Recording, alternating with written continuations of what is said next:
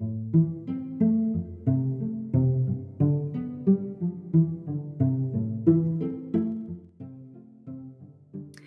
back to Not Too Busy to Write. I'm Penny Windsor, author and book coach. Before I introduce today's wonderful guest, I just wanted to let you know that I'm doing a giveaway. If you enjoy listening to the podcast and would like to win a one-to-one writing coaching session with me, all you have to do is leave a review in Apple Podcasts. I'll be choosing one reviewer at random to have this free session. We can use this session for anything from agent submissions to editing a proposal or looking at a novel synopsis, whatever you like. Don't forget to get in contact with me to let me know your Apple podcast name. You can do that by sending me a DM on Instagram or contacting me via my website. The links to both of those are in the show notes. That's just so I know who to contact when I chose a random winner. As ever, thank you so much for all of your support with the podcast. I really do enjoy making it, and reviews really help other people to find the show. So, on to today's guest. Margot Villeron is a French-born writer based in London. Her debut novel, The Yellow Kitchen, centres around the friendship of three very different women over the course of 1 year in London, with the kitchen and the food prepared within it at its heart. Margot is the co-host of the Salmon Pink Kitchen podcast and book club, and she is also one of the runners-up in the 2022 Harper's Bazaar Short Story Prize. Margot speaks in this episode about why she has been so drawn to writing about friendship and food, how she uses her senses to really dive into the English language, and why she's chosen to both write and publish in her second language. We also talk a bit about her day job as a translation rights literary agent and what it's been like to be on the author side of the publishing process for a change. The Yellow Kitchen is out now, and you can find links to it and also to Margot's newsletter and podcast in the show notes. Enjoy the episode. Thank you so much for being here today, Margot. Thank you for having me. I'm super happy to be here. We're going to talk, first of all, about your debut novel, The Yellow Kitchen, which I've just devoured. It's a novel about friendship and food and love and belonging. And I guess I wanted to start with the trio first, Claude, Julia, and Sophie. And it seems to me, what an incredible trio. And we don't read about trios very often, and such an incredible dynamic, especially in female friendship. And I guess I just wanted to start with, it seemed to me that they are three women who almost don't belong anywhere except with each other. Oh my God, I love this. It's such a nice way to start. Nobody has described them this way, actually. But I think that the magic of a trio is it's always this almost unbounding relationship, because you're bonding together, but there is always one that will feel a little bit left out, because somehow the way, heteronormativity and society made us believe that you always have to be a pair, a couple, either in a love relationship or even in friendships, in any relationships in life. A duo always works better. I don't know, when you go to school, they always make you stand in pair in front of the class so you can enter properly. I've been rewatching The Handmaid's Tale recently, and the women are always in a working next to one another. I don't know, it's a very kind of way we structure society in general. And then you have a trio, there is a way that extra person come and switches the dynamic constantly. But what I love as well is to kind of see it as that person can change. You don't have to have the one who is constantly changing the dynamic. This can change over time, or depending on setting, who has agency, who feels more confident in that moment. And I think looking at three women, around their mid-20s in that type of city life, and that also known each other at different times, kind of allowed me to look into that as well. Yeah, and it's so very particularly set in a specific time as well. And I wanted to ask about that. It's set in 2019. It goes over the course of a year, and it's very specifically done for that, for lots of reasons. You're very much anchoring us in time. There's very specific political things going on. And of course, as readers, we can't help but know what's looming ahead in 2020 as well, which sort of adds another layer, even though it's not about that. but yeah, so I guess I wanted to ask, because presumably you were writing it, sort of started it maybe before then. And at what point did you decide it had to be anchored in that year specifically? Mm-hmm. Yeah, my relationship with time definitely shifted dramatically as I was writing it, because I started before lockdown, before 2020. I had no idea what was going to happen to us. And it's true now, if you read it, you probably think, you have no idea what's about to hit you, girls. Yeah. You have it hard right now, but wait for it. Yeah. And this I had no sense. It was always going to be in 2019. And as a person, and I think also probably as a debut novelist, there was something reassuring for me to follow the season. I am someone who is absolutely obsessed with seasonality anywhere, and do work my life around them a lot. It reassures me. It's very cozy, and I think as someone who was trying to write on a longer form for the first time, I found that quite helpful. I was working toward that year, and I was kind of almost threading, following the seasons. And then the element of it being 2019, it was such a buoyant year. And that is a year that I really stayed with me on many levels. But also I'm someone who really believes about the kind of the intimacy and building those kind of chronicle of intimacies, and how the wider kind of picture has an impact on how you feel as a person, how you will interact with your friends. But, you can't quite understand it as you go through it. You only realize later on. And I was really interested in that, and how that would kind of affect our relationship, affect our friendships, when you come from different languages, different linguistic baggage, different cultures, and everyone is being affected and react differently. Yeah, and let's talk about the three women at the moment as well, because they do come from three very different backgrounds. Claude is raised in London, but is French, from a French background, and has had a very particular, very difficult upbringing, and very isolated one, with a mother with quite a severe mental illness. And Sophie's from an extremely privileged English background, but has been very isolated in her own ways in her particular family. And then there is Julia, who has come from Italy as an adult, but also her mother is an immigrant as well, and they migrated from Croatia to Italy when she was a very young child. And so there's so many layers of identity going on, that even the English person that's there is in some ways so lost in so many ways as well.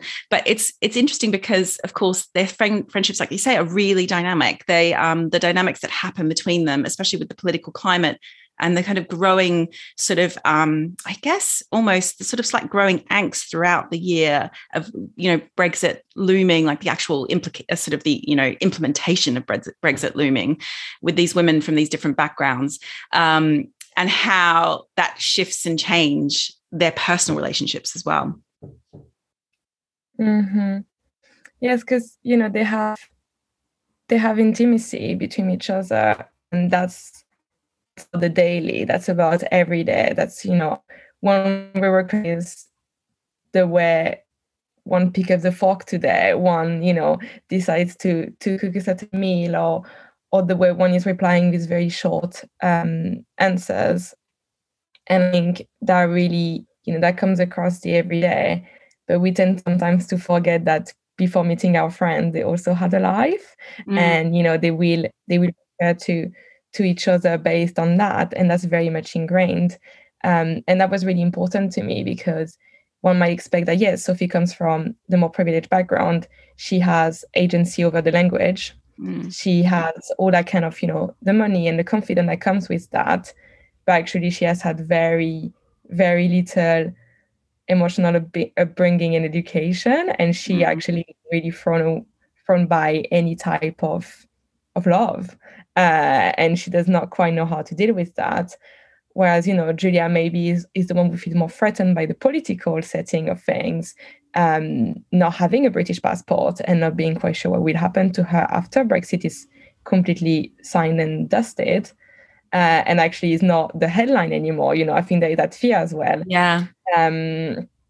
But she grew up in a very close-knit family where she's always made to believe that it will be fine for her because she has that safety net of being loved, of having some people around her. Whereas Claude is like always here, kind of that very almost shadow constantly because, yeah, she's always been on her own. She's interestingly independent, which makes her the one that's probably going to do the most finely every day.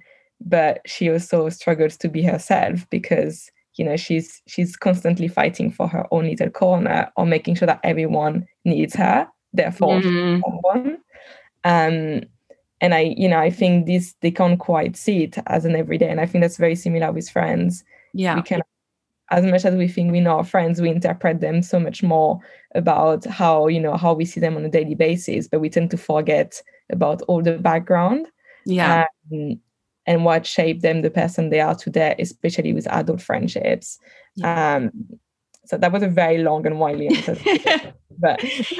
But also, yeah, and Claude is almost, in a way, she's a bit of a linchpin in that trio, isn't she? She is the owner of the Yellow Kitchen, which almost is one of those things that brings, one of those places that brings them together, even though they each see each other individually and separately as duos as well.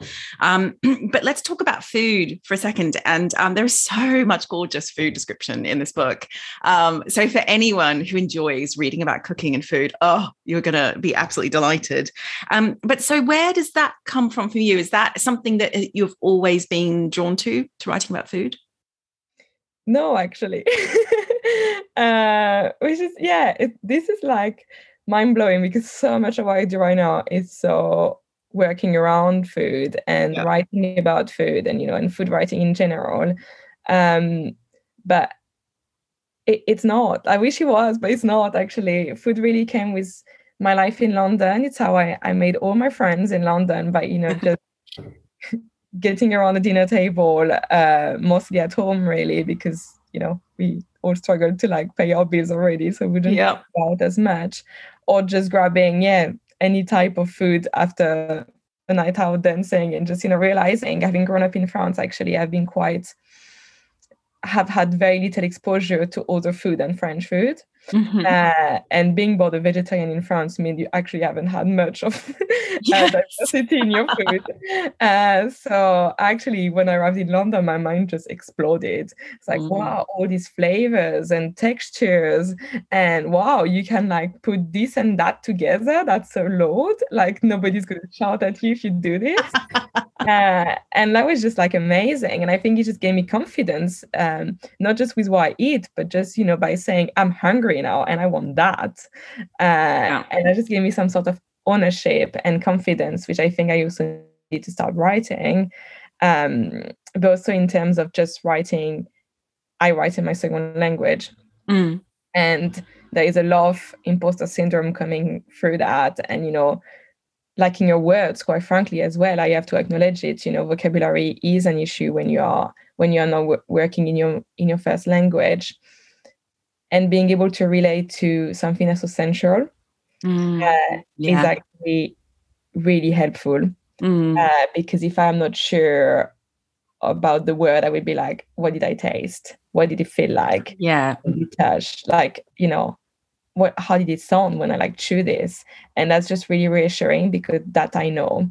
And even if the word isn't quite accurate, it is to me because that's how I experience it as a person. And that kind of gave me that freedom to just break through with grammar and just be like, well, let's be honest, I'm never going to master that Oxford comma or whatever. But anyway, it's hotly debated, so there's no need to master it. You can just say, I've just chosen how I like to do it. Yeah. But I know one anchovy tastes like on a pasta to me, and that nobody can steal it away from me. I love that. So you're kind of leaning quite heavily into your senses as you write in English. Yes, totally.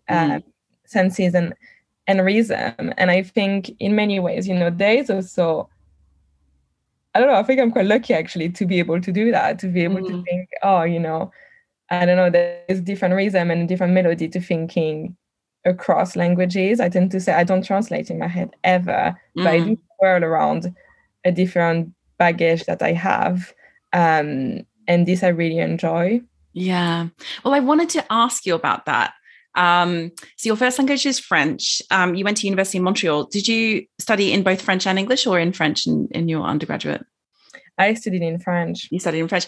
And here you are writing in English. And I would love to talk with you about that decision to write this in English rather than writing in French. Was it really clear right from the beginning that you were going to do your debut in English? Yes, very much so. I have a quite fragmented relationship with language and with my own language. I had to break up with it in many ways. Me as a personal decision, and because of my relationship with my home country, but also. Language has always been something that was quite difficult. Actually, language in French for me is quite difficult. I was a very late reader, very, very late at speaking, very late at writing. Had a lot of issue with writing when I was younger. And, in France, this is grueling at school of doing like the dictée. They were like, you get your professor just walking around the room and talking, and you have to write at the same time. Oh my gosh. And then they just like pick every single mistake, and they start from 20 and they go down. And I would be the pupil who every time had something like minus 37. And I just like the shame from that is just ingrained so deeply that the idea of having to write in French is like makes me really worried. And I love moving to Montreal because they have such a different approach to French again. Really different. Yeah. And that like gave me that freedom. And I think that's also why I went there for uni. I just did not feel confident to go to university in France at the time, and then I moved to London. I had to learn English as an adult.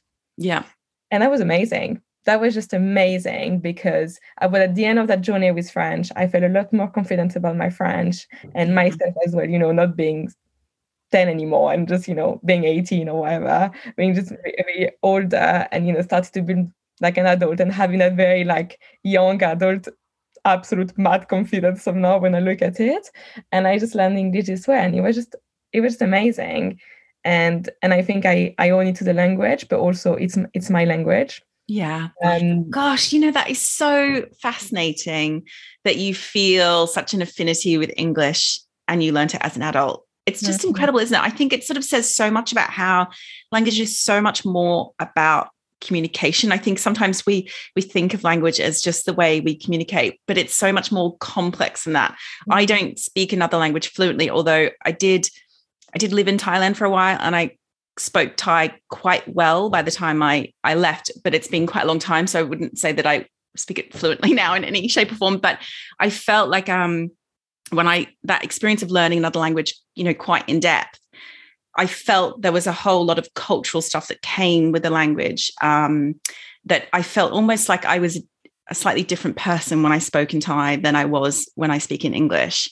And it's something I don't think we necessarily talk about. And we can talk about that a little bit more when it comes to your day job as well with translating. But I was curious about whether or not you're going to publish this in France. And if you do, or if you have sold it in France, would you consider doing the translation, or would you hand over the translation to somebody else?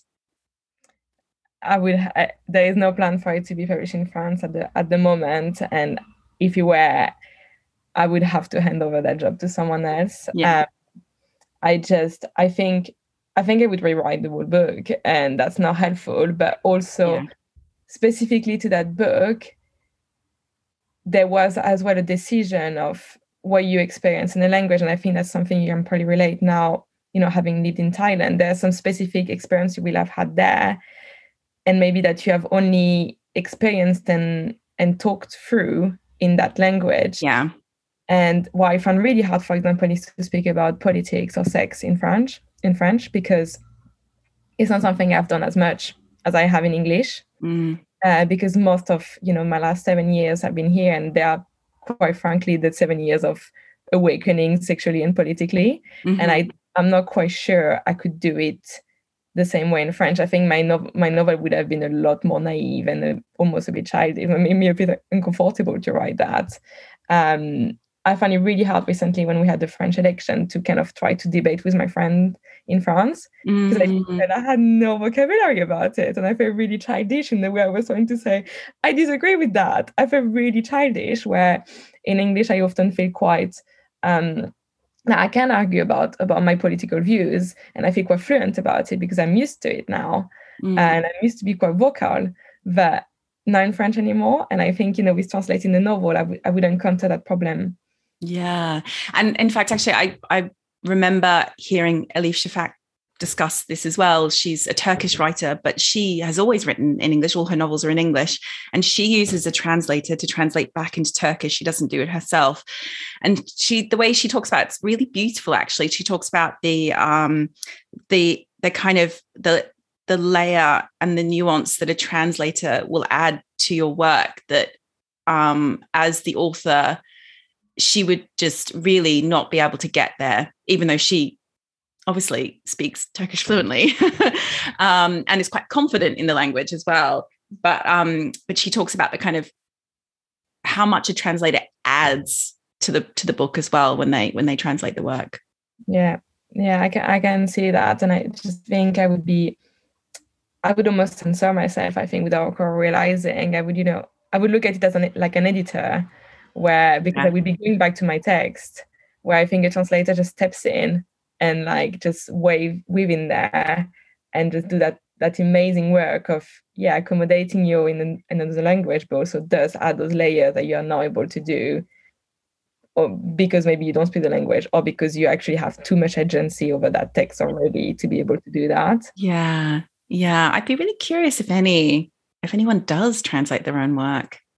It is really, it's almost like, in a way, translating, novels into screen as well, and how complex that can be. And some people do it and do it very successfully themselves. But often when you get an outsider, it's a really new, interesting thing happens with it.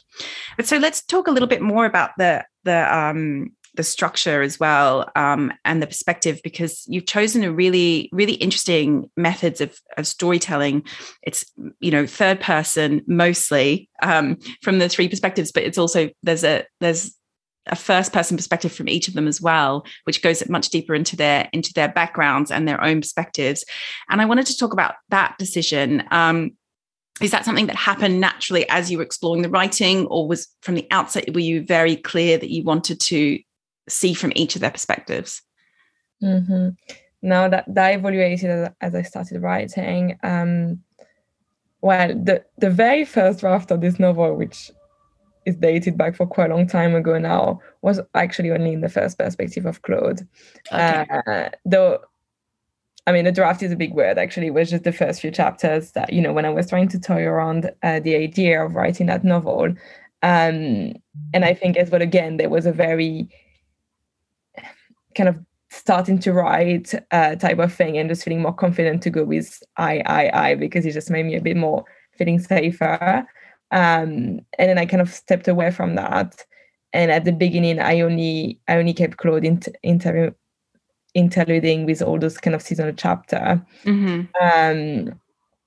But then I just felt wrong. I felt like I was not giving Sophie and Julia their opportunity to speak for themselves. And I just didn't want to be that person who was trying to write a lot about one can feel silenced, to a point of actually never saying, I want to speak now. I want to speak about this. I disagree. That's not how I experience that, or I feel really rejected by that, and not give them their voice. I felt like, what am I doing here? And so I started to give their own chapters as well. And I'm really happy I did, because I think it was really important. Yeah, and it works really beautifully. And obviously, because you don't obviously quite know in the beginning if you are going to hear from everybody necessarily. And then I felt really pleased that I did. I was really pleased, because I think at first I thought it was going to be, like you say, it was going to be Claude's perspective that we heard from when we were outside of that third person. But no, I was really pleased to get an insight into all three of them. I think partly because it's coming back to that idea of this trio and the tripod, and in a way, there's a kind of, even though, like you're saying, it can often be an awkward setup, but there's also some kind of balanced symmetry in threes as well. So it was really sort of beautiful to be able to move through those different perspectives. And would you believe I was actually just in Lisbon when I picked it up and I was reading it, and it was so, I was like, oh my goodness, there's a really gorgeous section in the middle of the book in Lisbon.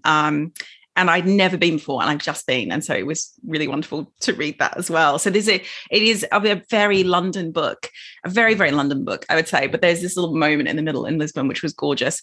And on that as well, that it did feel to me an incredibly London book. And it's not often that you read London from the perspective of foreigners.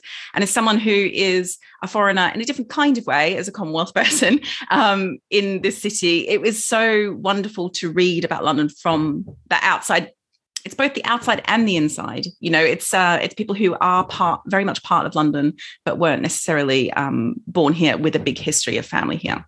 Mm-hmm. Yeah, thank you for saying that. That was actually really important to me. And I'm still just, I'm still extremely grateful for my editor, for my agent as well, who just believed me from the beginning and, just kind of gave me the confidence to do it and to publish someone who is writing in their second language, but also gave that perspective as well of, London is actually made of many people who are not from London.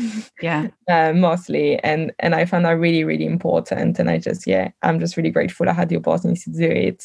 And it's been quite amazing to talk with, other people, not only my friends who read the book and also read in their second language and live here, or coming from abroad or just not from London, and seeing that London of theirs as well. And I'm just, I love that.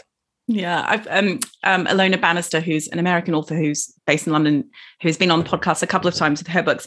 Her and I have discussed how we both think that any book that we ever set in this country, in this city, we can't imagine not having at least one character that's just not from here, because we're not from here. And that perspective is so kind of part of our experience of experiencing this country, this sort of outside perspective.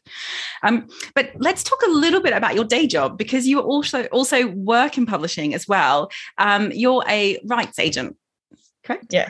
And you handle translation rights. And I think it would be so nice to talk a little bit about that. First of all, what it's like becoming an author in an industry that you know from the other end.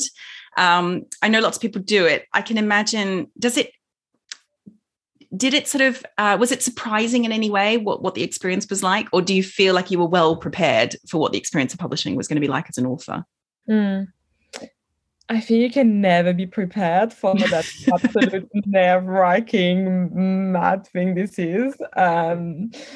So, no, but also being a bit more rational and pragmatic here. Yes, I think I was lucky to know. I did make a pretty stern decision from the beginning that I will not be an agent when I look at my work. And maybe there was some cons about doing this, and maybe I could have been more hands-on and more agency and, use more my network or things like that. But I just didn't want to do it. I think there are two reasons. One, just compartmentalizing is, I think, is just really important. And we can talk a little bit about as well that after maybe like my process and how do I, go along with having to juggle both time-wise. But and that was really helpful to just say, that's it, here's a borderline, let's say. But also just because I wanted to enjoy it. And, and I needed to be a bit naive and I needed to be a bit hopeful and I needed to like dream bigger than what I know is possible, because I have seen it before. I've seen the boat crash. I know many good books don't get published. I know incredibly brilliant book get published and get a lot of energy and not much happens afterwards. I know the delusion, but the realities as well, that it's not, even the best work might fall a little bit flat when it gets out there, or just for nothing within our control, like things that are just outside of our control. Yeah, absolutely. And I just didn't want to think about this. And maybe as well, maybe I'm gonna regret saying that, but I think there was something quite selfish. Like I just, I wanted to be about me and my book, and I just didn't want to. I didn't want to bring on my work in there, like that side, like that kind of daily paid job I do, so I can be a writer on the side. And I just didn't want that to fit through the experience. So from the very beginning, and I think here I had the luck that I actually approached agents while we were on lockdown, and I think it was also easier, and we were like in full lockdown, because it would have been October 2020. So there was no going to the office, we were all fully at home, and there was a thing that I felt I could actually separate it even more, and I actually just approached agents I didn't know personally or anything like that. I did the research online. I went through, look at who they represent, write my latest like covering letter and say, I know you work with that person, so I would love to have a conversation with you about this. And that felt really important to me to just do it this way and really make sure that I was doing it for me and there was no influence of what do I know? I heard something about that, or you should be doing it this way. Obviously, I sought advice, but in a way anyone should do, but not from internal knowledge. I hope that's why it is. It's hard to say, right? Like subconsciously, I probably didn't do it as well, but I tried to do it this way. Yeah. And then in terms of how you split your time now, because you've also written short stories, I'm hoping to hear that you're writing perhaps your next novel as well. But like, how is it that you're that you shape your working life at the moment between the two? I write early in the morning, always, and I think that's also the way I can do it. Is any kind of words and work I want to generate that's not day job related has to come before, because once I start working, I find it really hard to go back. And I think here there is, just question of mental space, but also because I write with so many good authors as well. It's hard sometimes to disconnect and being like, okay, I'm going to stop now working for you because, I've finished my job, my daily job, and I'm going to go and work for me. And that's really hard. Like I have found that really difficult as a person as well. And, wanted to do the best you can for everyone, including yourself. And it's a difficult balance. So I found doing it before work is really helpful. Weekends. And then I do in the evenings, I can do editing. I can I have a newsletter. I write a newsletter a lot on the sofa while watching something, and just doing hundreds of stuff at the same time, like the washing machine I should have done 2 weeks ago, and all of these things. Evenings are good, but fiction writing is in the morning. First thing in the morning. I think that's so important. There's a phrase that I tell some of my clients, which is that that we should always pay ourselves first, and I think it's really important with any kind of creative pursuit, where you want the best of you going into it in a way, and that it's okay to pay yourself first, before your kind of other responsibilities, your families and your, it doesn't mean that you don't give a lot to your jobs and your families, but it can mean that you can reserve to something really important for yourself first. But so in terms of your day job, can you talk a little bit about what it is that you do? Because I think rights is something that, a lot of people in publishing don't necessarily really understand. They kind of go, oh, okay, well, I'll get a book deal, but what does it mean that then there's a rights agent who kind of takes over and helps sell it elsewhere? So could you just give a little bit of an explanation about what it is that you do? Absolutely. The word of rights is quite wide, but to kind of put in a few words, so, and I work from a literary agency, so I'm coming from the agent's perspective here. What happens is once an author is signed with an agent that will be working with them in the English language, they get then affiliated to our team of translation rights agents. And we basically do a very similar job, probably less of, the kind of initial editorial process. But as soon as the book is ready to go on submission, we start talking about our own submissions across the world. And the idea is that then that book will be submitted to editors, anywhere. We work all over the places, and find them publishing deals there. So their books can be translated and published in all those languages. It's amazing. Quite frankly, it's quite special jobs. And I feel really lucky that I do that as well. Just seeing covers, seeing titles, it's amazing. And also as someone who does genuinely love languages, I just love engaging with all those conversations constantly.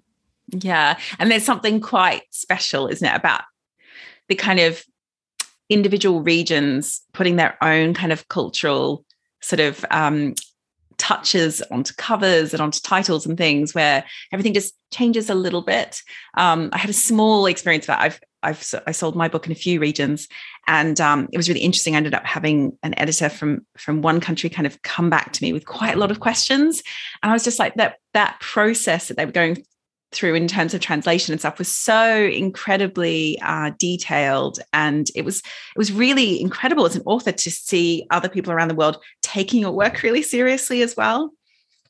Yeah, that's a really good point. Yeah, like kind of being acknowledged as well in different places, and seeing how not just it will translate, but how it will fit within like a different type of context and conversation, and what type of conversation actually your book will lead to. And I find that as well often quite fascinating to see not just the take on media, but the take on readers in different countries. And I think that's always quite telling as well of where that specific location is at, economically speaking, culturally speaking, politically speaking. Yes. I think it's very much relevant. And so because of that, do you have more regions that you specialize in more? Like, are you, do you specialize in more European, or do you kind of, you cross the world worldwide? Yes, on that, agencies and publishers, we work differently. Some places we kind of assign either an imprint or a list of agents, and those agents will be working across the entire world for those specific books. The way I work, where I am at the moment, is that I work across our entire agency, so all our authors, but I do specialize in a few countries. The idea being to kind of have very close relationship with those editors and being able to know them really well, and also travel, which has been a little bit on hold, but I am actually going to Frankfurt Book Fair next week, to kind of see all of them. So at the moment, I am mainly working on France, Italy, Germany, and across Scandinavia. And that's because those relationships are so crucial, certainly to to an author's main agent that they have, that they're on their list of. And so I can imagine it's hugely beneficial for you to have these relationships in all these countries, equally. Yes. Yes, totally. Being able to say, "Oh, I know you love that book. You should read one now." Like it's quite special to be able to do that. Yeah. And also, like you're saying, it's so fascinating to kind of get such an insight into a country based on what editors are telling you about what they're looking for and how they're finding readers in their country are responding to things that they're publishing as well. Like, what a fascinating insight. Oh, well, thank you so much for being here today to talk about all of this. The Other Kitchen is such a beautiful novel. Congratulations. It's so gorgeous. And I hope we're going to hear from you again. Are you working on something new? You don't have to tell us what it is. It's fine. I am working on something new. So I very much hope you will hear from me again. Excellent. Thank you so much. No, thank you for having me.